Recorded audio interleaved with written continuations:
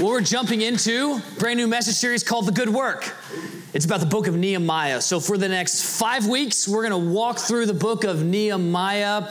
Y'all ready for some bad Bible jokes today? Oh, yeah. This wasn't planned. It was just led by something. I don't think it was the Spirit, but led by something today. So you want to know the three smallest men in the Bible? Some people think it's Nehemiah, but he's not the smallest. Some of you are thinking, why did I come here today? Some of you think it's Bildad the Shuhite, but it's actually Peter because he slept on his watch. All right, that was free. We're not doing that second experience. We're definitely going to podcast the second experience today, so that's not on the podcast. So we're gonna be in Nehemiah. Nehemiah, for those of you who don't know the story, I'll give you like the 3-second overview, and then we'll walk through it. It's about a guy who saw a need, and he was used by God to meet this immense need that hadn't been solved for more than 100 years. Right? He saw the need and he was used by God. And here's where we're going in this series. God has things in this world and he's looking for men and women to meet those needs, to make a difference in this world. And he's looking at men and women like us. And he wants to use us to accomplish that. So the good work is not like craftsmanship. The good work is what he has put in front of you to accomplish and is probably a lot more significant than what you're expecting right now. So across the next 5 weeks, we're going to dig into this, and I'm excited about it. The Lord has already ministered to my life through Nehemiah chapter 1. I was, spoke on joy last week, and that's really good, and it sounded good, and I think I spoke the true words of the Bible. And then I hit my week, and I was discouraged, and I lacked joy. I don't know if anybody else experienced this past week. You just lacked some joy, and it was hard. And so I thought, how ironic, I just preached on joy. And now I'm struggling here. I'm not experiencing joy. And on Wednesday night, that's my message prep night typically, where I'm digging deep into God's word and saying, God, what do you want for us? What do you want for this community? And in that time with the Lord over this passage, he has just transformed my heart and my mind and my life and given me joy and passion and direction and vision. And so I'm going to do my best to communicate that same experience from God's word to you today. You guys ready to go? Yeah. All right, Nehemiah chapter 1. We're going to start in verse 1. Here's what it says. The words of Nehemiah, son of Hakaliah, in the month of Kislev, in the 20th year, while I was in the citadel of Susa, Hananiah, one of my brothers, came from Judah with some other men, and I questioned them about the Jewish remnant that had survived the exile, and also about Jerusalem. They said to me, those who survived the exile are back in the province and are in great trouble and disgrace. The wall of Jerusalem's broken down. Its gates have been burned with fire. When I heard these things, I sat down and wept. For some days I mourned and I fasted and prayed before the God of heaven. And then I said, Lord, the God of heaven, the great and awesome God who keeps his covenant of love with those who love him and keep his commandments. Let your ear be attentive and your eyes open to hear the prayer of your servant that I'm praying before you day and night for your servants, the people of Israel. I confess the sins we Israelites, including myself and my father's family, have committed against you. We've acted very wickedly towards you. We've not obeyed the commands, decrees, and laws you gave your servant Moses. Remember the instruction you gave your servant Moses, saying, if you're unfaithful, I will scatter you among the nations. But if you return to me and obey my commands, then even if your exiled people are at the farthest horizon, I will gather them from there and I will bring them to the place I have chosen as a dwelling for my name. They are your servants and your people, whom you redeemed by your great strength and your mighty hand. Lord, let your ear be attentive to the prayer of this, your servant, and to the prayer of your servants who delight in revering your name. Give your servant success today by granting him favor in the presence of this man. And then Nehemiah says, I was cupbearer to the king. Let's pray together. Father, take these words which we have read today from your scriptures and plant them deeply in our lives. Lord, let them not be simply something we hear and leave and forget, but Lord, let them be words that are planted and bear fruit in our lives. Father, let us be responsive to you, submissive to your word, obedient to everything you have for us. And Lord, we pray that you would bring us true life as we follow you. We pray this in your name, Jesus. Everybody said, amen. I want to set the context because I just read a lot. And for those of you who maybe haven't studied the Old Testament for a while, you're saying, okay, what's going on here? We got a guy named Nehemiah and Hananiah, and we got a guy named Artaxerxes, and got all these people going on. What's happening here? And here's the situation. Here's the context. This is all taking place in 445 BC. So a long time ago. And in 445 BC, to just kind of set this in a frame of reference with world history, Thermopylae, the Battle of Thermopylae, 300, right? The 300 Spartans, that took place in 480 BC. This is 35 years later, 445 BC. And what had taken place is the people of Israel, about 140 years before, had sinned against God so much that God let the Babylonians come in and destroy the city of Jerusalem. And they took a lot of them off as prisoners into exile in Babylon. Some years later, God let some of those people return. So you have some Jewish people now at this time living in Jerusalem, back where they were taken from. And you have some still living where they were taken to. But Babylon's not in control anymore. Persia came in.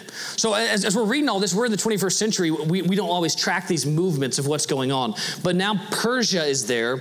And a guy named Artaxerxes is king. And so all this is going on. We're about 140 years now after Jerusalem had originally been destroyed. Again, some of the Jewish people are back in Jerusalem. Some of them are still here. And Nehemiah is interesting because he says he is cupbearer to the king. In the Persian court, the cupbearer was more than just the guy who carried the cup. Now, he often would carry the cup. In fact, it's likely that he would taste the wine before giving it to the king to see if it's poison. How would you like that job? Your whole job is just, you're like a human decoy. Taste the wine. All right, do you start foaming at the mouth and falling over? Okay, the king can drink it now. But it's also more than that. In fact, at some times during the Persian Empire, the cupbearer would actually be equivalent to the CFO of the empire. In fact, we know of at least one cupbearer who was second in command out of everyone in the empire. It goes the king and then cupbearer. Now, we don't know if Nehemiah was that high. We know he was cupbearer, so he had access to the king. He's in this very privileged position. And who knows that often God chooses the people who have influence, and he wants to use those people for his cause. So this is the context that we're living in. And we start off, we read this at the very beginning, in the month of Kislev, this guy named Hananiah comes up and he tells Nehemiah what's going on back in Jerusalem, what's going on back in the homeland, and it's not good. The walls are broken down. Now, for us, we don't always get the significance of the wall being broken down because we live in such a different era. But it's like this. A lot of us followed what happened in Afghanistan this summer. And when the U.S. pulled out and the Taliban overwhelmed the Afghani army, and then all these people were in Kabul, which is the capital city, and they were protectionless. They were defenseless against the Taliban.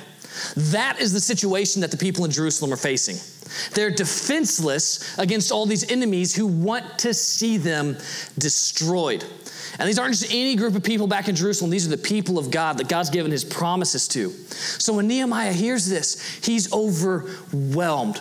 And today I want to have three questions to ask you. So if you're taking notes, write them down. If you're not taking notes, just remember them. Three questions that helped Nehemiah uncover what his purpose was, what the good work God had for him was. And I think God's going to help us uncover what our purpose or the good work he has for us through these questions. Here's the first question.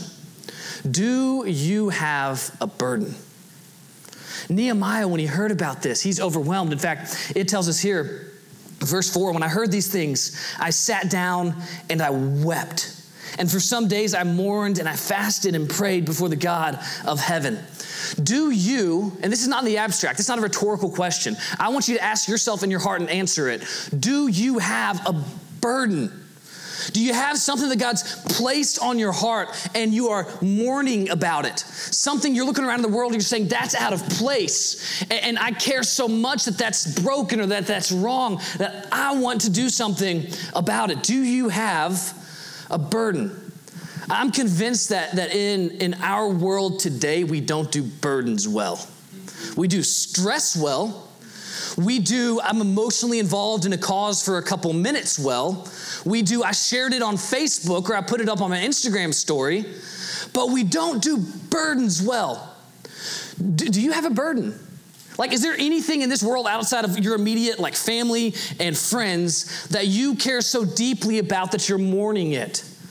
Is there something in your life that doesn't directly impact your life, but you're so passionate about, you're willing to go do something about?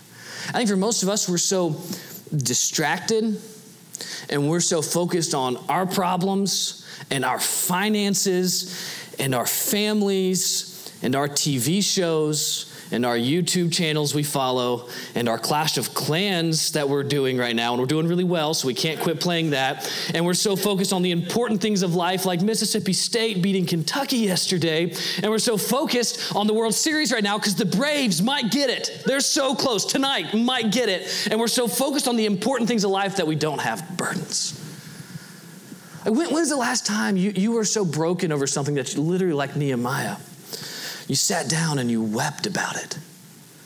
And I'm not talking about something that you got hurt or you got laid off or something happened. I'm talking about something that happened outside of you, and you were so broken by it, you were so moved by it that you actually mourned it. In our culture, in our world right now, we're so caught up and distracted, and our attention spans, scientists tell us, are shorter than a goldfish. That we're so caught up in stuff that we're not able to sit down and let something affect us. And if you want to be used by God in this world, you got to have a burden. You got to care. And I'm not talking like generated, I'm going to get angry about. You have to have something planted deeply inside of you that, just like Jesus knew what he had to do when he carried this burden and he went all the way to the cross. And he knew as he was walking back to Jerusalem, he was walking to the cross. You need to know with your life, you can go through with that, even if it means the cross, because you have a burden that God has given you. Do you have a burden? I'm going to tell a couple stories today about people from history, Christian history, because I think often when we look back at what God has done in the past, we can see how he uses us now. There's a guy named William Wilberforce who lived in England. And William Wilberforce, I love it. He joined the House of, he became a member of Parliament in the UK form of government when he was 21 years old. I was 23 years old when I read that. And I thought, what am I doing with my life? I'm a failure. That dude was 21 and joined. And so he wasn't a Christian when he joined. He just got involved in politics. And partway through being involved in politics, he became a Christian. And he began to not just be a politician, but he began to be a politician for Jesus. And say, what is God's priority for my life, for how I live my life, for what I do? And eventually he felt like God called him to two things. One was what he called the reformation of manners. Now, what this didn't mean is making sure everybody, in England tucked their napkin into their shirt collar when they ate dinner and all that. What it meant is that they lived in an incredibly grotesque society where you'd have dog fighting, you have public hangings that were gruesome. It was a very brutal and grotesque society. So he thought God had called him to bring love and joy and peace to that society through the laws. And he also thought the other thing that God's calling me to is the abolition of the slave trade in England. And so for the next 20 years, and then all the way through the rest of his life to abolish the slave trade, he poured himself into this. And it was a losing battle. And over again, he lost and he couldn't do it. And he'd have defeat and setback and defeat and setback. But he persisted. And because he persisted, because of his leadership, the slave trade was abolished within a few decades after he started the battle. And then soon after, I think right after he died, then they abolished all of slavery in the whole British Empire. Because of William Wilberforce, because he was listening to God, and God put a burden on his heart. Do you have a burden? Do you have a burden? Here's my next question. That was question one. Question two gets harder, okay? So if you're already thinking, you're sweating a little bit because of, do I have a burden? Here's the next question. Do you care enough to fast and pray? I care about this problem. How many issues do you care about? You could probably right now spout off a list of about 50 things you care about, and about 48 of them will be political. But you could probably come up with about 50 things you care about. Do you care enough about those to not eat food tomorrow so you can pray about it? Do you care enough? If you have a burden, do you care enough to fast and to pray? Nehemiah says right here, I wept, I mourned, and then I fasted and I prayed. This burden sunk so deeply into his soul that he didn't just say, well, I need to do something. Because he could have. You realize, as the cupbearer to the king, he had access to the king of the greatest empire of the day, Persia. He could have gone in immediately and said, hey, we're gonna take care of business. But he didn't start with action. He started with fasting and praying. I think we'd be so much more effective in this world if we led with fasting and praying and not led with just trying to take action. And I'm speaking that to myself. Do you care enough to fast and to pray? I'm fascinated by Nehemiah and how he prayed, because I pray a lot of prayers. A lot of times I pray the prayers that I hope are in God's will. What I love about Nehemiah is that he took time to understand what God said about this problem. And I want to challenge you. If you're going to fast and pray about something, a burden on your heart, going into that time of fasting and praying, already have studied the Bible and know what Jesus says about it. Because God's got a will.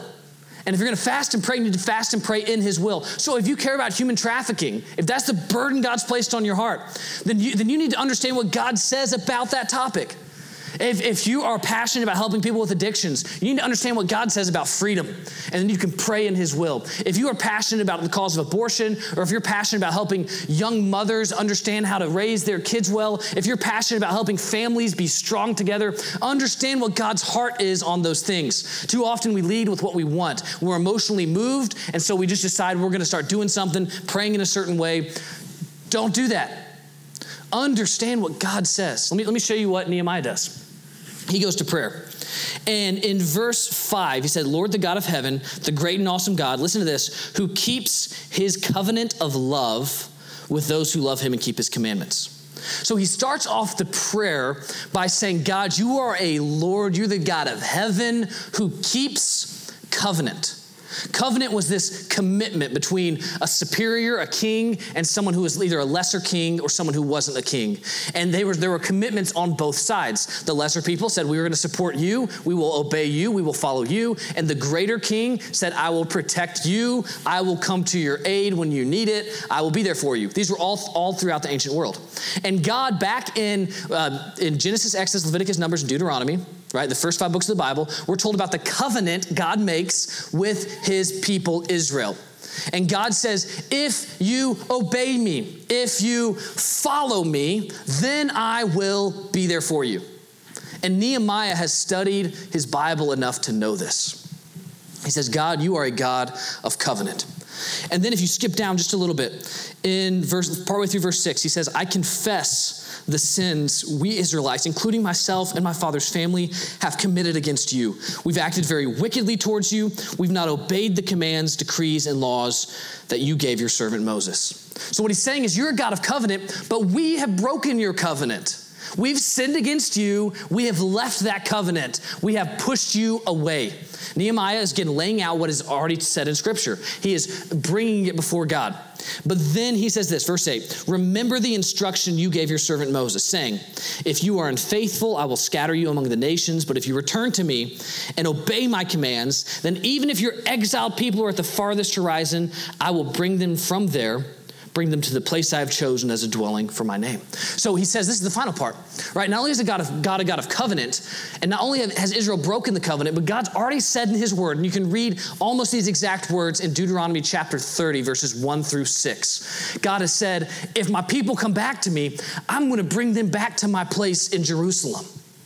God has said this. So what's Nehemiah doing? He is praying what God has already said. He is praying God's will over the situation. Do you care enough about the burden in your life to fast and pray?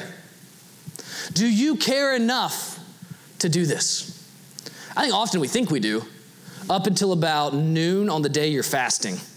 Anyone who's fasted knows this, right? Life is fine. You get a little rumbly in your tumbly at about 9 a.m., right? When you skip breakfast and no coffee, you're just doing water that day. About noon, you're thinking, Lord, help me, I am dying. And you know that humans can go without food for a long time, at least 40 days, usually much longer than that. But we feel like after about 12 hours, like, Lord, help me, I can't do this anymore. That's about the time you ask, how serious am I? I think we're serious about the burdens in our lives up until we have to be consistent in prayer, up until we have to take it to the Lord. I saw a video, this happened, I think this past week. Somebody in Jackson, some guys came up in a truck and they broke into somebody's garage and they stole some sort of golf cart. Maybe there's a 4x4. They stole it and they took it on a trailer and they left. And there's video of this. This is what I love about our age today. Anything that happens, somebody's got an iPhone, somebody's got a home camera. This is beautiful. Like anything you want to see that's ever happened in the last year, like there is a video of it somewhere. And so someone got this on video from their home. Their home camera did. What's crazy about it is the neighbor is right across the street checking his mail and watching the whole thing take place. And it wasn't subtle. Like one of the dudes was carrying a rifle to steal the golf cart. This was not a subtle thing. And the dude checking his mail is just watching. Now look, he doesn't have to go all Jason Bourne on them. If he did, and now we're caught on camera, awesome. I'd love to see that. But he at least needs to call 911 and say, yeah, there's a dude with a rifle stealing a golf cart from my neighbor. But he just stands at his mailbox and watches. He sees the problem and watches. You know who that is? That's me and that's you. We see stuff going on and we can't even be bothered to go to the God of heaven and pray his will over the situation. We see all these problems. We see the problem of human trafficking and we can't even be bothered to spend 30 seconds every single day praying for the Lord to set the captives free. You may care, you may have a burden, but do you care enough to pray and to fast? If you want to uncover what God has for you and what he wants you to accomplish in this world, you have to be praying and fasting over it. And through the praying and fasting, he will shape your burden to match his will, and you will be unstoppable in his power when that happens. So the first question I want to ask you is, do you have a burden? The second one is, do you care enough to fast and to pray? And here's the third one. I've already kind of hinted at it, but I want to just bring it out as a question for you to confront you with it. Are you willing to stay focused on it? Again, your attention span, right? This is less than 8 seconds. In fact, some of you, since I've started this sentence, have already quit listening to me. Are you willing to stay focused on the burden God has given to you? Let me show you where this happens, because you kind of miss it, okay? Because we're coming to this from 21st century American eyes. We miss what happens. Go back to verse 1. It says, in the month of Kislev, he finds out about the problem. We all know when the month of Kislev is, right? It's mid-November to mid-December, in our time. Which, you guys were saying that, I just jumped ahead of you there. But here's what I want you to realize. He fasts and he prays about this, and then he offers up this prayer to the Lord right before he's about to take action. And then go to chapter 2. We didn't read this part earlier. Chapter 2, we're just going to read the first little phrase. In the month of Nisan, so many jokes to make about that. In the month of Nisan, in the 20th year of King Artaxerxes, when wine was brought before him, I took the wine and gave it to the king. Okay, we're not going to jump into that. That's next week of what happens at that point. But it's in the month of Nisan. And we all know the month of Nisan is mid-March to mid-April. You could have at least picked up on an April part, right? Like after I said March, you could have gotten April there. So this is 4 months later. 4 months later. This is a guy who was serving the king probably every single day. He had access every single day to come up and say, I got a problem. I need a solution, O king. But he didn't. He stayed focused in fasting and prayer for 4 months. And then he didn't stop there. We're going to read in the rest of the story. Once he finally gets to the point of going to the king and then just trying to go to fix the problem, he persists with it.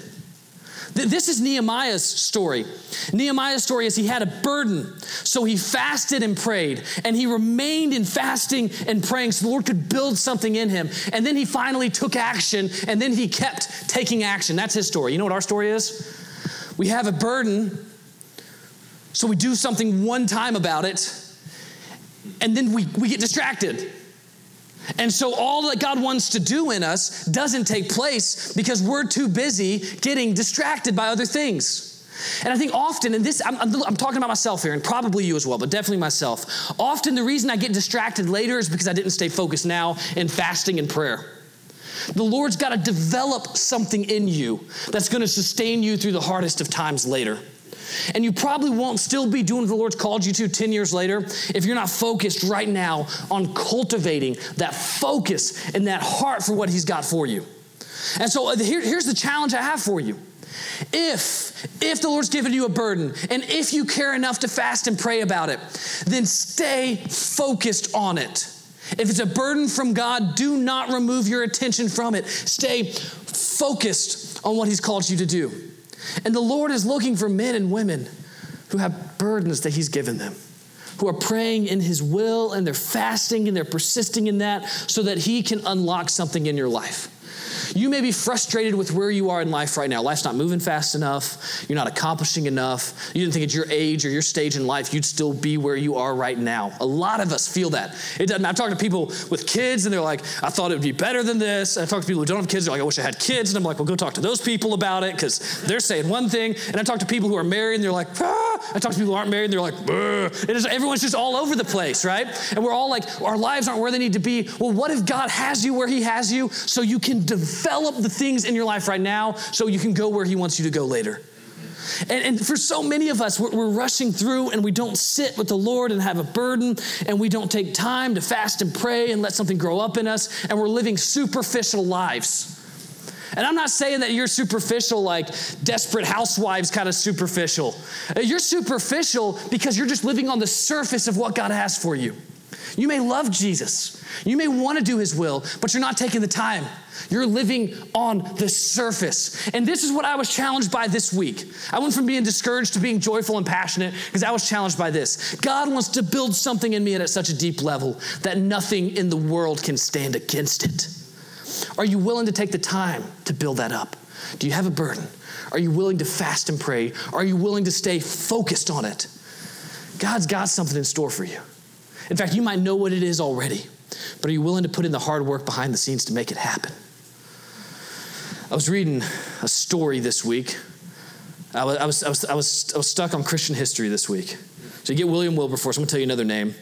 Adoniram Judson. Like, how can you not be a man of God with a name like that?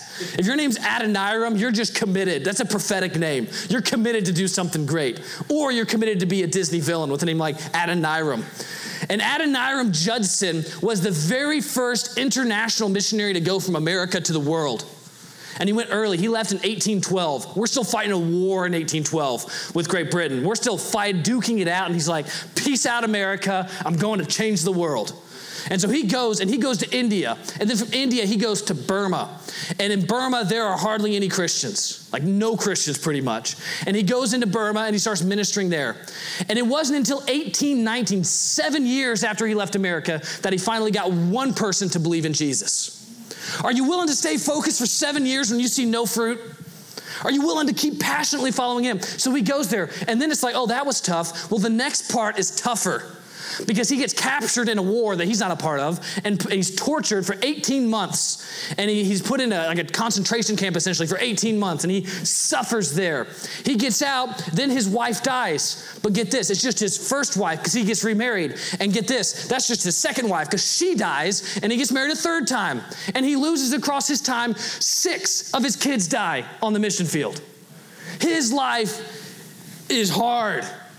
He translates the Bible, and at one point he's in the middle of translating the Bible into the Burmese language, and everything he has burns down and he loses it all. He hadn't copied and pasted. He forgot to do that. There's no Control-Z to undo. All right, it was over. And he has to start all over again from the ground up. And his life was misfortune and challenge and hardship and disappointment. But he persisted in it because he had a burden, and he had fasted and prayed, and he was ready to go, and he stayed focused on it. When he died, he wasn't remembered as a great man. He died on a ship. They didn't have a funeral. They didn't say anything. They didn't bury him anyway. They just tossed his body over the side. That's how he ended. But because of his ministry, not long after he died, there were 500,000 Burmese Christians. 500,000 men and women who were snatched out of hell and brought into God's kingdom because of his ministry. He suffered for 36 years. And he wasn't celebrated. He wasn't recognized. There was no social media for him to share stuff on. He was there and he stayed focused. Are you willing to stay focused? Do you have a burden? Do you have a burden? Seek that burden out if you don't. If you have a burden, do you care enough to fast and pray? If you're willing to do that, are you willing to stay focused on it? I think out of this room right here, God wants to transform nations. God wants to transform family trees. God wants to change whole cultural issues that we have going on. God wants to use you to start a ministry to set people free from the crippling depression they're remaining in because you give them life and community. God wants some of you to be people who disciple across the rest of your life hundreds of people who in turn influence hundreds of thousands of people. God wants this for people in this room. But do you have a burden for it? Are you willing to fast and pray? And are you willing to stay focused on it? God wants you to be an Adoniram Judson, to pour yourself out, to suffer, to serve him. And when you die, no one cares. But because you lived, hundreds of thousands of people will live for eternity. God has a good work in store for you. Are you willing to find it? Are you willing across the next 5 weeks to dig in and stop and focus in enough to see what that is? If you are, you will be an unstoppable force in God's kingdom.